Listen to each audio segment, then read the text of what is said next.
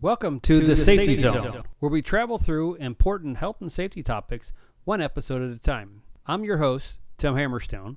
On today's episode, we will explore the various types of heat-related illnesses, their signs and symptoms, and the steps we can take to make sure we don't get overcome by the heat. With the dog days of summer just around the corner, now is the perfect time to start thinking about protecting ourselves while working or playing outdoors. Unfortunately, many times we go outside unprepared for what lies ahead, and if we don't plan accordingly, we can develop a heat-related illness that could potentially sideline us from continuing our work or from enjoying our family vacation. Regardless, the summer's heat doesn't discriminate. It can affect everyone. Even more so are those that have certain existing medical conditions. Some of the conditions that place us at greater risk are related to high blood pressure, certain heart conditions, diabetes, kidney disease, thyroid disease, obesity. Also, the medicine that we take to protect us from these conditions may make us more sensitive to heat exposure. Some of the prescriptions in over-the-counter medicine are diuretics, beta blockers, and over-the-counter sinus allergy and cough and cold meds. If you have one of these conditions or take medicine regularly, check with your doctor about how you will be affected and if you should take any additional special precautions while you're out in the heat. Now that we've discussed the various medical conditions and medicines that place us at a greater risk, we need to discuss the various stages of heat distress and their signs and symptoms. The levels can range from mild aggravations such as heat rash to life-threatening heat stroke. Let's first understand how heat illness occurs. Heat stress happens when our bodies can't adequately or efficiently cool itself through sweating. We typically experience this while working outside in high temperatures, high humidity weather. The harder we push our bodies, either by working or playing under these conditions, increases our risk of a heat-related illness. Now that we understand the why, let's cover the various stages. We're going to cover these from the least serious to the most serious. So the first stage is heat rash. Typically, it consists of a red bumpy rash that may or may not be itchy. While it usually is not dangerous, it can be uncomfortable. This is a sign that hot conditions are affecting our body, and we need to start taking additional precautions to prevent from experiencing more serious symptoms. The next level is fainting, or a heat syncope. This generally occurs when a person is not used to being out in hot environments. It is usually not dangerous, and we can prevent it by moving around rather than sitting still for long periods of time in the heat. The third level is where we start experiencing physical pain. This stage is where we start having heat cramps. Cramps brought on by heat are painful muscle cramps that is caused by the loss of salt because of excessive sweating without effectively replenishing the body's salts through drinking electrolyte fluids. If rehydrating does not relieve the cramps, the person may need to visit a medical professional to be checked out. Now we are beginning to see that each stage becomes more and more serious, and if the minor heat stress-related symptoms are not addressed timely, we are rolling the dice with our lives. This brings us to the next level, heat exhaustion. Heat exhaustion results from the loss of fluid or salt, or both. Some of the symptoms of heat exhaustion can be feeling weak, dizzy, and nauseous.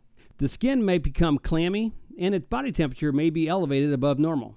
Heat exhaustion is very serious, and recognizing these symptoms can be the difference between life and death.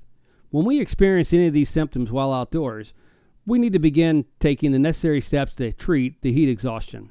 We need to move to a shady, cool place and rest, drink electrolyte sports drinks, and removing the excess clothing. If after taking these steps the person doesn't feel any better or starts vomiting, loses consciousness, immediately call 911 for emergency medical assistance. If the person is vomiting, you may want to consider to place the person in the recovery position while waiting for the ambulance to prevent the person from aspirating on their vomit. Now that we talked about cramping, fainting, having a heat rash, heat exhaustion, we come to the most serious and dangerous type of heat-related illness. It is a heat stroke. A heat stroke happens when our body's natural cooling processes stop working and we stop sweating. The symptoms may include very hot and dry skin. The person may appear confused, experiencing convulsions, seizures, and may have lost consciousness. If we notice that someone's experiencing the symptoms of a heat stroke, we need to call an ambulance immediately. We need to follow the same steps for treatment as we did for heat exhaustion. Keep them in a cool, provide fluids if conscious, and place in a recovery position if vomiting. Understanding the consequences of the various stages of a heat-related illness brings us to grips that if we choose not to take the necessary precautions, we'll determine how bad or to what extent the effects will be. So let's discuss what we can do to prevent the negative effects of the heat. We can avoid experiencing a heat-related illness by taking a few simple steps. First, let's make sure we're hydrated prior to going out, and we stay hydrated throughout the day. We should drink plenty of fluids during the outdoor activity, especially on hot days. The target we should shoot for is drinking a cup or 8 ounces of fluid every 15 to 20 minutes while out in hot conditions. Water and sports drinks are the drinks of choice. We should avoid caffeinated teas, coffee, soda, and alcohol, as these can lead to dehydration. Ultimately, staying hydrated will help our bodies sweat and maintain a normal body temperature. Another step we can take is make sure that we're not wearing excessive clothing or clothing that fits way too tight and won't allow our body to cool properly. So be sure to wear a loose and light colored clothing. Another step that we can take is try to avoid strenuous activities during the hottest part of the day. This becomes difficult for those of us who work out in the sun majority of the day. So what I say is make sure you're taking frequent breaks, drinking plenty of fluids, and when you can, make sure you get into a cool, shady place. Another area you probably don't think much about, it's getting the sunburn. It does affect our body's ability to cool itself and can make us dehydrated. We need to protect ourselves outdoors with a wide brim hat, sunglasses, and use a broad spectrum or UVA, UVB protection with an SPF 15 or higher. And make sure we apply it at least 30 minutes prior to venturing outdoors. We must apply the sunscreen generously and reapply according to the package directions, especially more often when we're swimming or sweating a lot. I'm saving the best tip for last.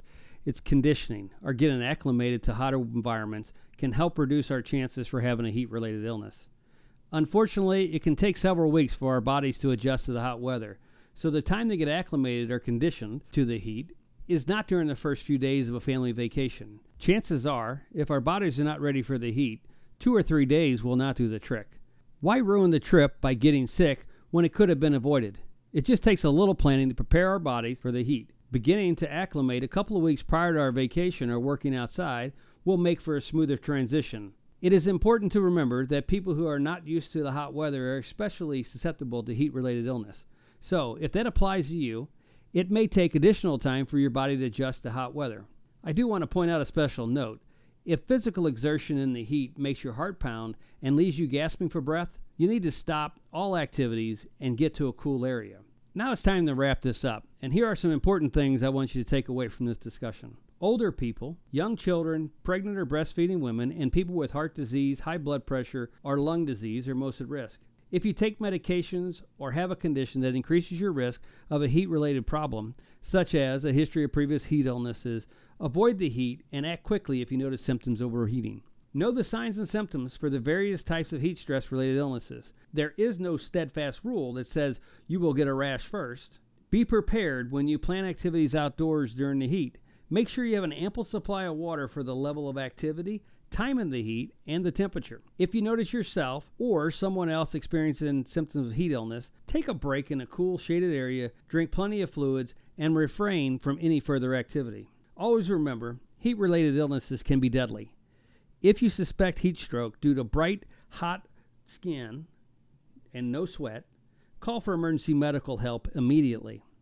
I hope you enjoyed this episode of The Safety Zone, and with a bit of luck, you found this information valuable and it prepares you for working safely or playing outdoors during the heat of the summer. And until next time, stay safe, make smart choices, and always take the hard right over the easier wrong.